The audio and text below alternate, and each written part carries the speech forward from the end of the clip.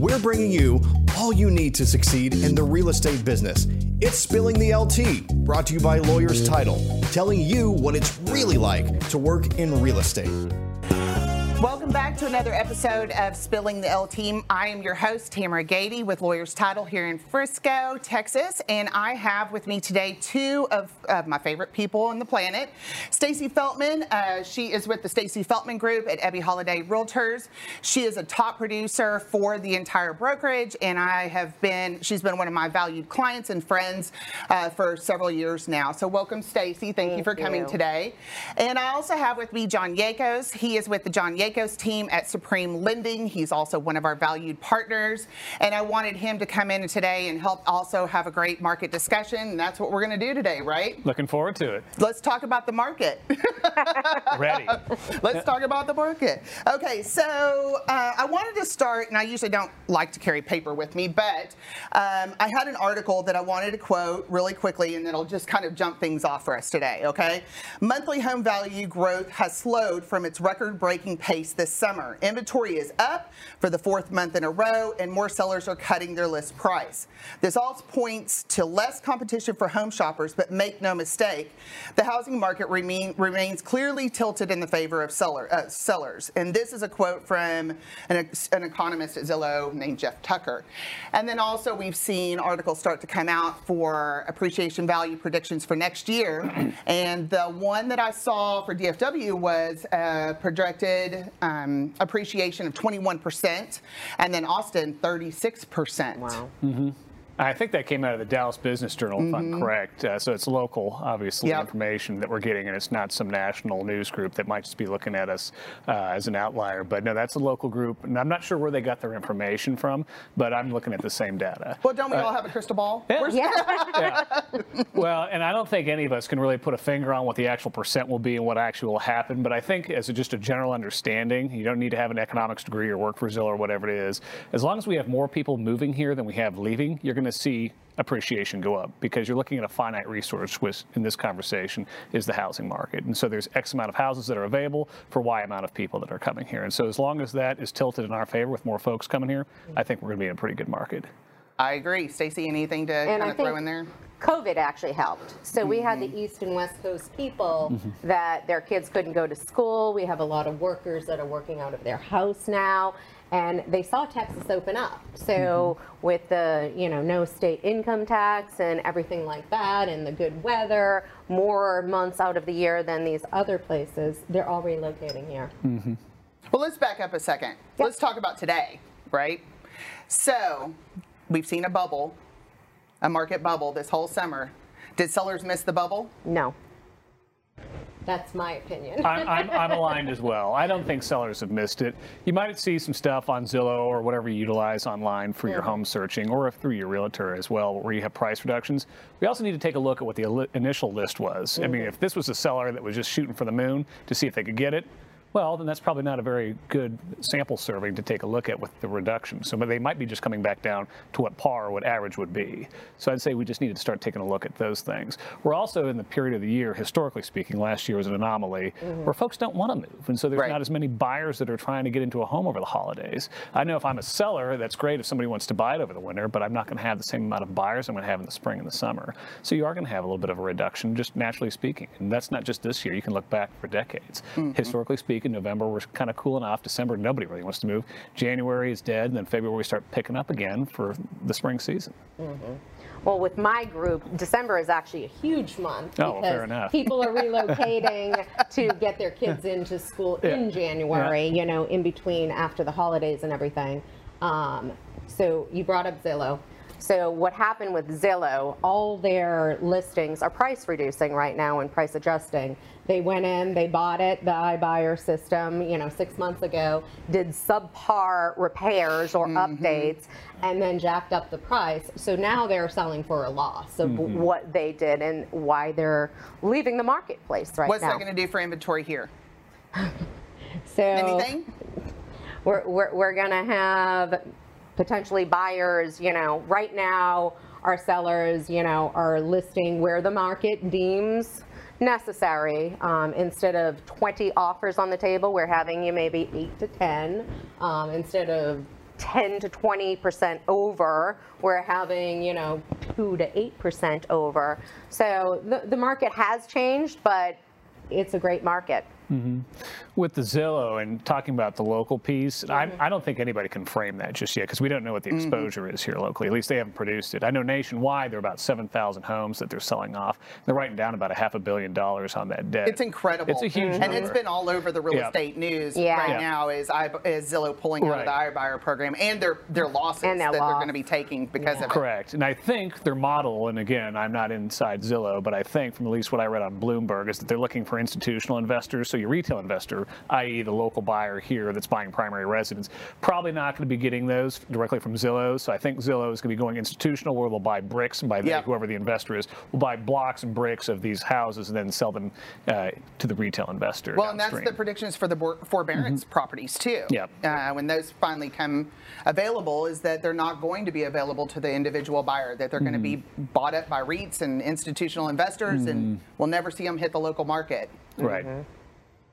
Yeah, and I think you're spot on with that. I think that's exactly what we're talking about. They could also turn into long-term rentals, and so they just wouldn't even be for sale. So. Bad for investors. Although I did contract on a house, so let's see if I can get another investment property. Perfect. It's very difficult in this market right now to find things like that. I mean, I've just kind of hung up my hat. I try something, try it when it comes through, and you take the loss on the option and the, inspection fee, inspection and all of that, because it's not for whatever reason it hasn't worked out. But that's been a really big deal. I mean, not just buyers can't buy houses, but investors can't buy houses. Right. And it's such a great time for an investor to have a house because of the rental market. But you can't have one without the other, right? So that was one thing that we've talked about a lot too, are the skyrocketing rental rates here locally, and that a lot of renters are having to get into properties, apartments or houses or whatever it is, and they're paying way more than they would ever pay for their mortgage payment. And so this market has just been so aggressive for so many veins of the business, right? We're having multiple offers on rentals. I had 100 applications. Oh yeah, and I mean they're going over list price. So our list price is now suggested list price, and that came from this is the base where we're going to start it out. And we say that all the time. We're going to list your property here, but that's just a suggested list. And that's what rentals are too. I mean, they're going huge over. They are going huge over. That's why I want more. Yeah, and none of our investors, when they take a tenant, they used to want the 2 to 3 year tenant. Now we don't want that. We just want a 1 year lease because the market could change again. Well, and with COVID restrictions still in place, I mean, I've got a lot of investor friends that are only doing month-to-month leases right now because they can't get people out if they stop paying their rent. Right. And I've gone through that. I've got a small portfolio of rentals. So we've got some affordable housing up in Kansas City and 2 fourplexes, and then we've also got some single-family properties down here. And the fourplexes were the ones that were not performing as well. But the way I was able to navigate that is, to your point, with the eviction moratorium that was going on last year through this year. I mean, if somebody makes the business decision not to pay, I have no recourse.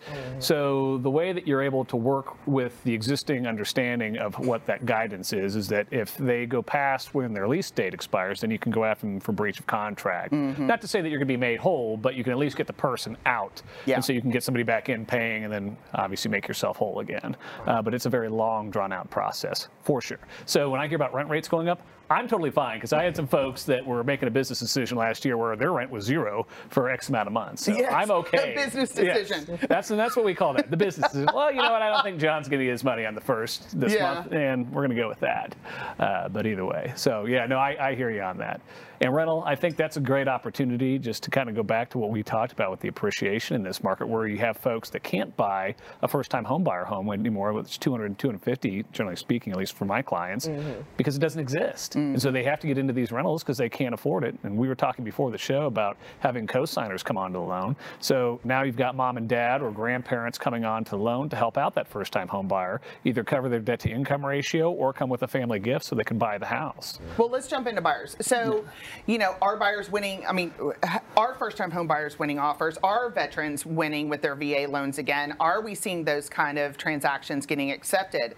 I had a client who said that he was able to win with two VA offers in the last couple of weeks. I think that's a great sign of things maybe freeing up a little bit, right? We have to be very careful here. We want Texans to be able to buy houses in Texas, and Correct. we want first-time home buyers to have an opportunity to get into a home and start a family. And some of these crazy market conditions haven't really allowed for that. So let's talk about creative ways that you guys, both of you, are helping buyers get into homes. Stacey, you want to start with? So we've done VAs and FHA through the whole entire market conditions, and you're probably gonna add into this, but you know, you can't do appraisal waivers with an FHA or VA, so that's where they thought they had to leave the market. But if they have cash flow, we can change the third-party financing condition and show them. A lot of agents don't understand that, and so when we're submitting the offers, we're having to tell them, okay, we can't do an appraisal waiver, but if you look at the third-party financing, it's under what we're offering. So, you know, we just have to, you know, buffer it through that. And you probably have different programs.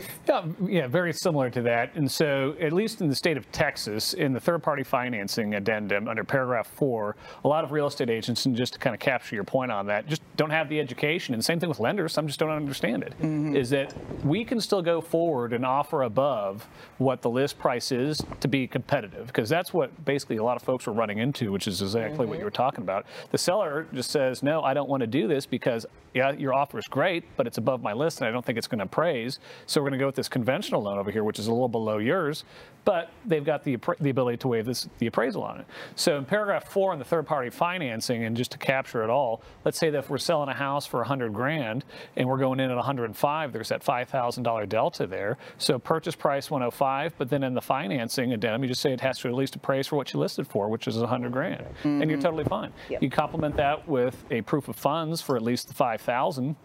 Then yeah, it's totally fine. There's no issues with that at all. It's just a matter of educating people. And so when we've got an FHA or VA, then I'm working with the buyer's agent, I always call the listing agent just to make sure we understand, because a lot of folks, the second they see a government-backed loan, hard stop for them. So let's talk through it, very well qualified, and here's how we're going to do this. And you know, if you can make your client, i.e. the seller, an additional 10 grand, why would you not do that? Frankly, I would fire you if you were listing my house and turned down a higher offer because you didn't understand.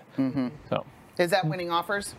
Yes. You know, because cash is king, right? No, so our Cash is not king. no, well, it is, but on all my listings, I'll tell you, I have cash offers. I have conventional, FHA, VA, a lot of the loan programs.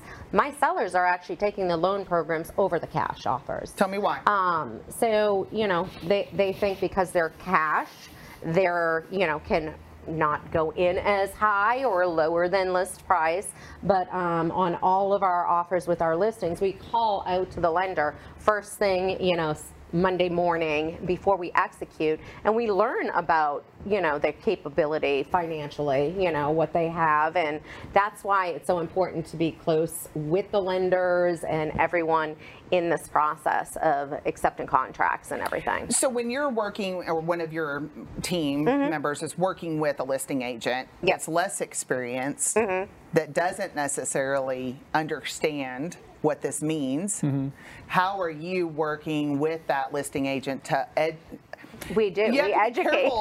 You have to be careful, right? Because some people aren't receptive to education. Right. So are you having positive conversations with listing agents about what this actually looks like when they're leveraging financing? Well, I'll tell you, the number one thing in this crazy market right now is if I don't hear from an agent and I'm just getting an email of a contract, no communication, that's like a red flag to me and the sellers, you know. So I tell my team and everything, make contact with those listing agents, explain the situation of the third-party financing to what you're doing, because it's not just about what's in paragraph 3 of what you're offering. It's the other terms within, you know, are we doing courtesy lease back?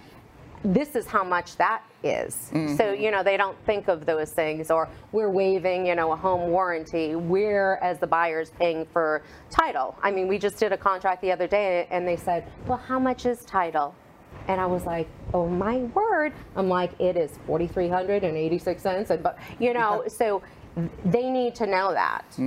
So it's not about just what's in paragraph 3 is offer price. Well, and we've talked about that before, buyers understanding terms of the contract, right? Because now with this new HOA addendum, Yes. you know, that's capturing a lot of fees, potential fees that buyers haven't necessarily paid before. And so that brings a whole new expense into the closing costs, right? Along with what the title policy costs and the fact they're not getting a home warranty and, you know, all of and how much money you're having to put down or to compete or whatever it is. And so those conversations about what those terms actually mean as far as what you're going to be looking at for closing costs are really important. Absolutely. So we do a spreadsheet just so they know all those terms. Okay. Because, I mean, the HOA, you put on it 100% and not explain it to your buyer.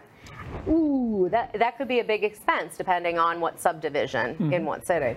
Especially new construction. New construction can come with some serious costs on HOA because they're starting the HOA. There's no escrow account that they've already got primed. So you, as the first-time home buyer or new buyer, I guess, in this community, could be $1,200, $2,000, just depending on what the community is. Well, and it's the line in the tall grass. You have no idea what that is because if you don't read the paperwork on the front end, which is what you're talking about, well, gee whiz, here comes a settlement statement, and that's a problem. And I'm usually the first one that gets the blame assignment as the lender because I What's usually that charge for? Well, did you see me on your HOA council? The answer is no. All right?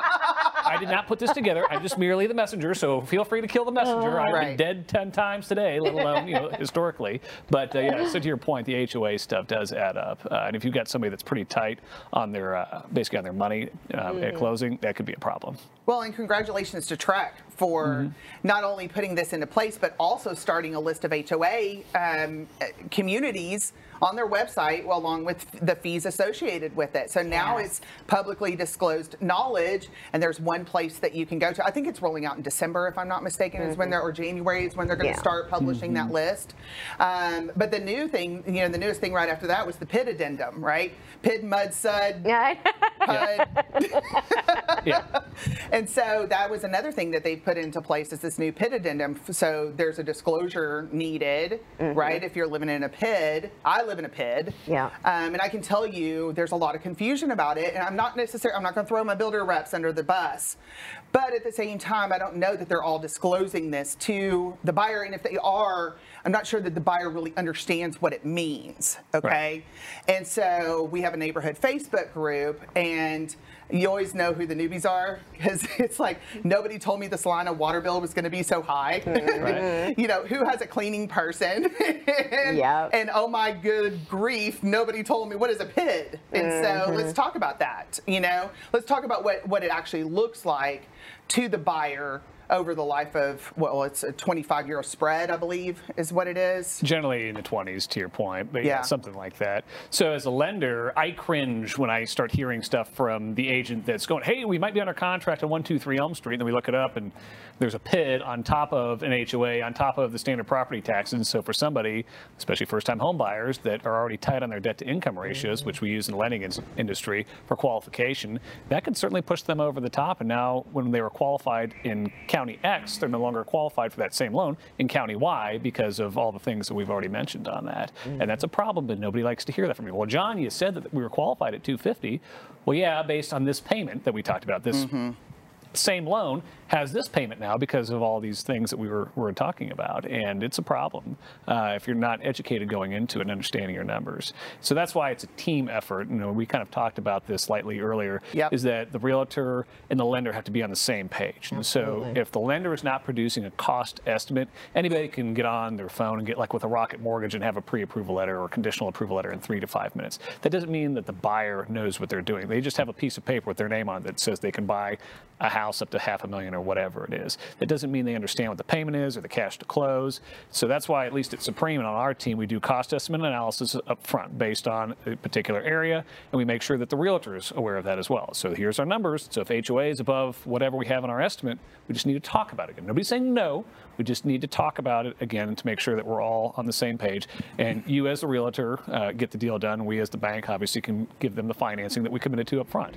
And we don't like to go back on our word, which is why we're very deliberate about the process at the beginning. Well, and we were talking about contract termination. So, Stacey, I'm gonna bounce this one over to you. You know, we're seeing a very aggressive amount of contract terminations. And we talked about your partnerships, right? Your partnerships with people in the business are going to help make sure your clients get to the closing table. So, why don't you expand on that for us a little bit? So, dealing with kids. So, as a listing agent or a buyer's agent, that has to be disclosed right up front with the listings. So, you know, if a buyer all of a sudden doesn't get that PID information, that is a termination clause because it could affect.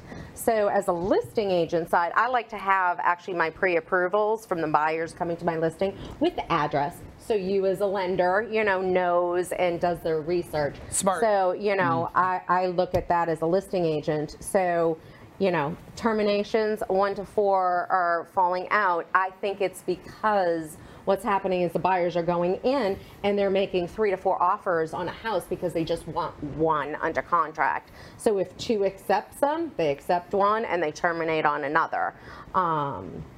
You know, we have buyers that, you know, are overpaying, getting scared, talking to their lender the next day and saying, oh my word, can I afford this? And maybe something comes out on the lending side. There's different ways for, you know, terminations to happen. That's why we like to make sure we have a concierge with our boutique of Stacey Feltman Group with lenders checking to make sure they're financially capable, to going to you and saying, okay, what's the HOA on this? You know, pull up the title commitment, give them the title commitment right away. We work all together in all aspects to get our clients. That's what we all are here for. Get to the closing table. And as a team, we might not like each other on the team, but we're all at least a team going for the same end zone. Exactly. Well, I can't tell you time and time again, I'm hearing about these lenders that aren't local, right? And the problems that come along with using a lender that isn't local. And everybody, all the buyers, they're looking at the rate. That's all they're looking at is the rate. And what is 0.03% difference of a rate equate to in dollars on the mortgage payment if you can't even get to the closing table? Correct. Yeah, and we have that conversation. It doesn't matter if they're going to give you a 0% loan. If the money doesn't show up on game day, i.e. closing day, it really doesn't matter.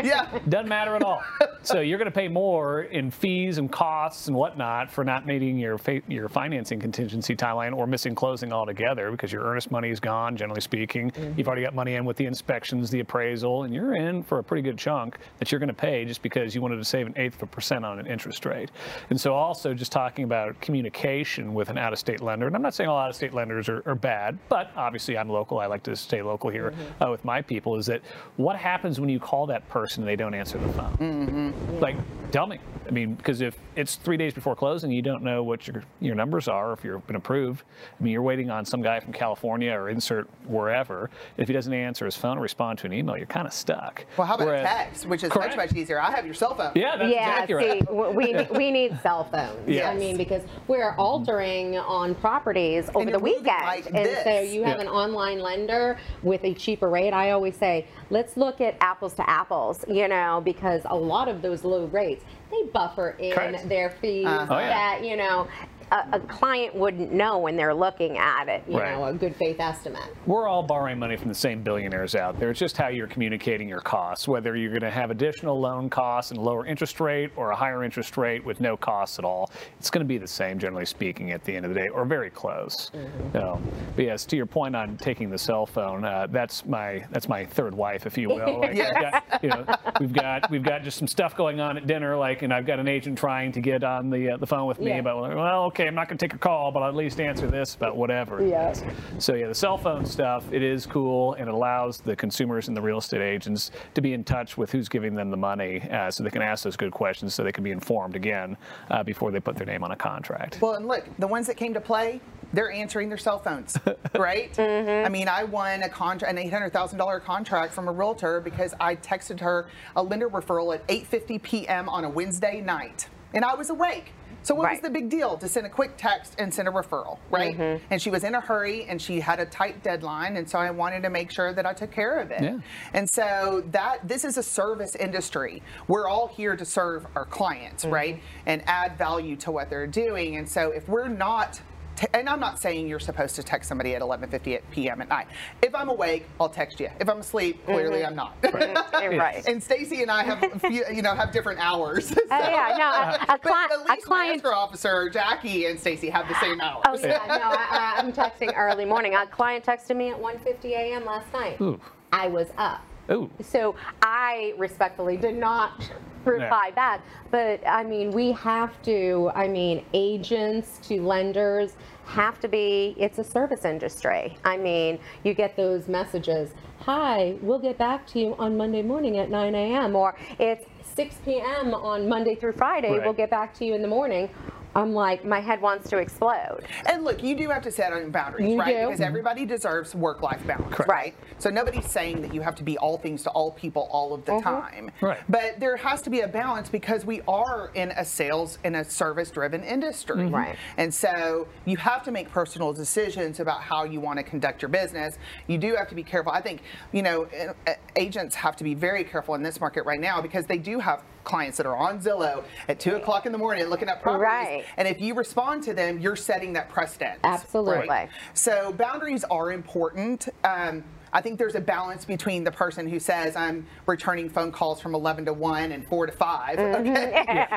and what we do, right? Right. But you can be successful and have something in the middle. But again, this is a service industry, and we all have to kind of remember where our dinner comes from. Yeah, I agree. I can tell you there is a high correlation between people that are emailing and texting and calling me in the middle of the night to somebody that is not very well qualified for the loan. Yeah. Poor planning. We've got some stuff going on. We're in the middle of the night figuring stuff out. Like your more well qualified folks schedule calls and are a little bit more deliberate about their stuff. Not to say that it doesn't happen, but that's kind of a correlation that I've seen over the past 5 years. Yeah.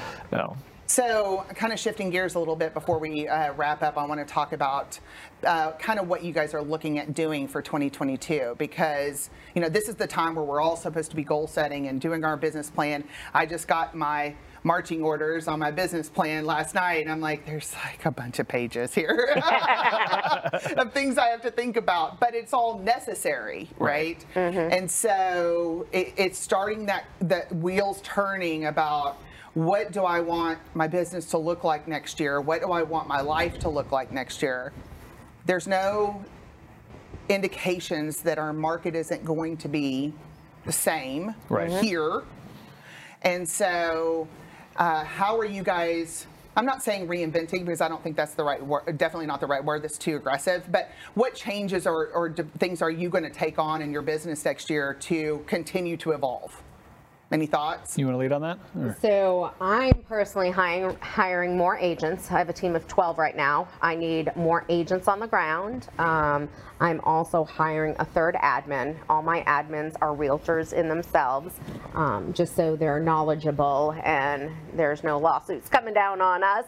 So Make note, everybody. Yeah. Stacey's looking for agents and admin staff. So if you're needing some help in your real estate business, it might be a good idea to reach out to Stacey and see if you can join her team. So I'm ramping up and getting more agents. I've already hired a third admin to take over our marketing division, social media, video, podcasts. A lot of our buyers are now millennials, so they're on the social aspect. So I'm doing that, and of course, we're getting back together, and creating our education in person with our team and everything, because you always have to keep on educating. The market shifts constantly, so I have to kind of update my team of what's going on. Yeah, that's fair, and that's actually part of what we're doing for 2022. And personal opinion, but us as a species, the reason that we're at the top of the food chain is because we have the best balance of intelligence, i.e. education, and then also just with our ability to have physical strength. So what we're looking at doing, what I'm doing at wrapping up this year, getting back in the gym, getting out and running, and being more deliberate about it. So what you were talking about before with the work-life balance, like you wake up at 7 o'clock in the morning, immediately on email, you just don't find time for yourself. And that rolls over into the work environment. Well, a healthy brain and and healthy body is going to go a long way in the workspace. It's going to keep you in the workforce longer, and overall, it's just better for you in general. So those are two things that our team and myself individually are focusing more on: self-education, and then also physical fitness and becoming just a better whole person. And then last but not least, we are also increasing our team as well.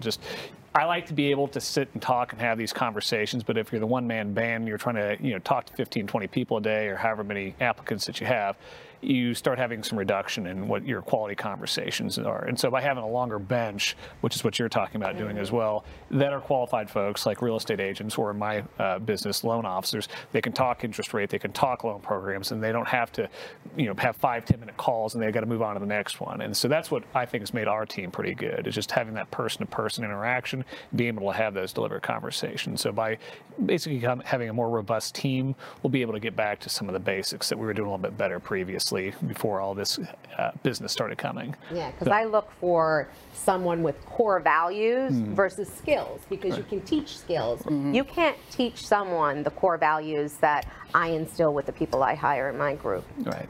Well, and you guys are kind of unique, and you're very unique in your approach because they are family to you. Correct.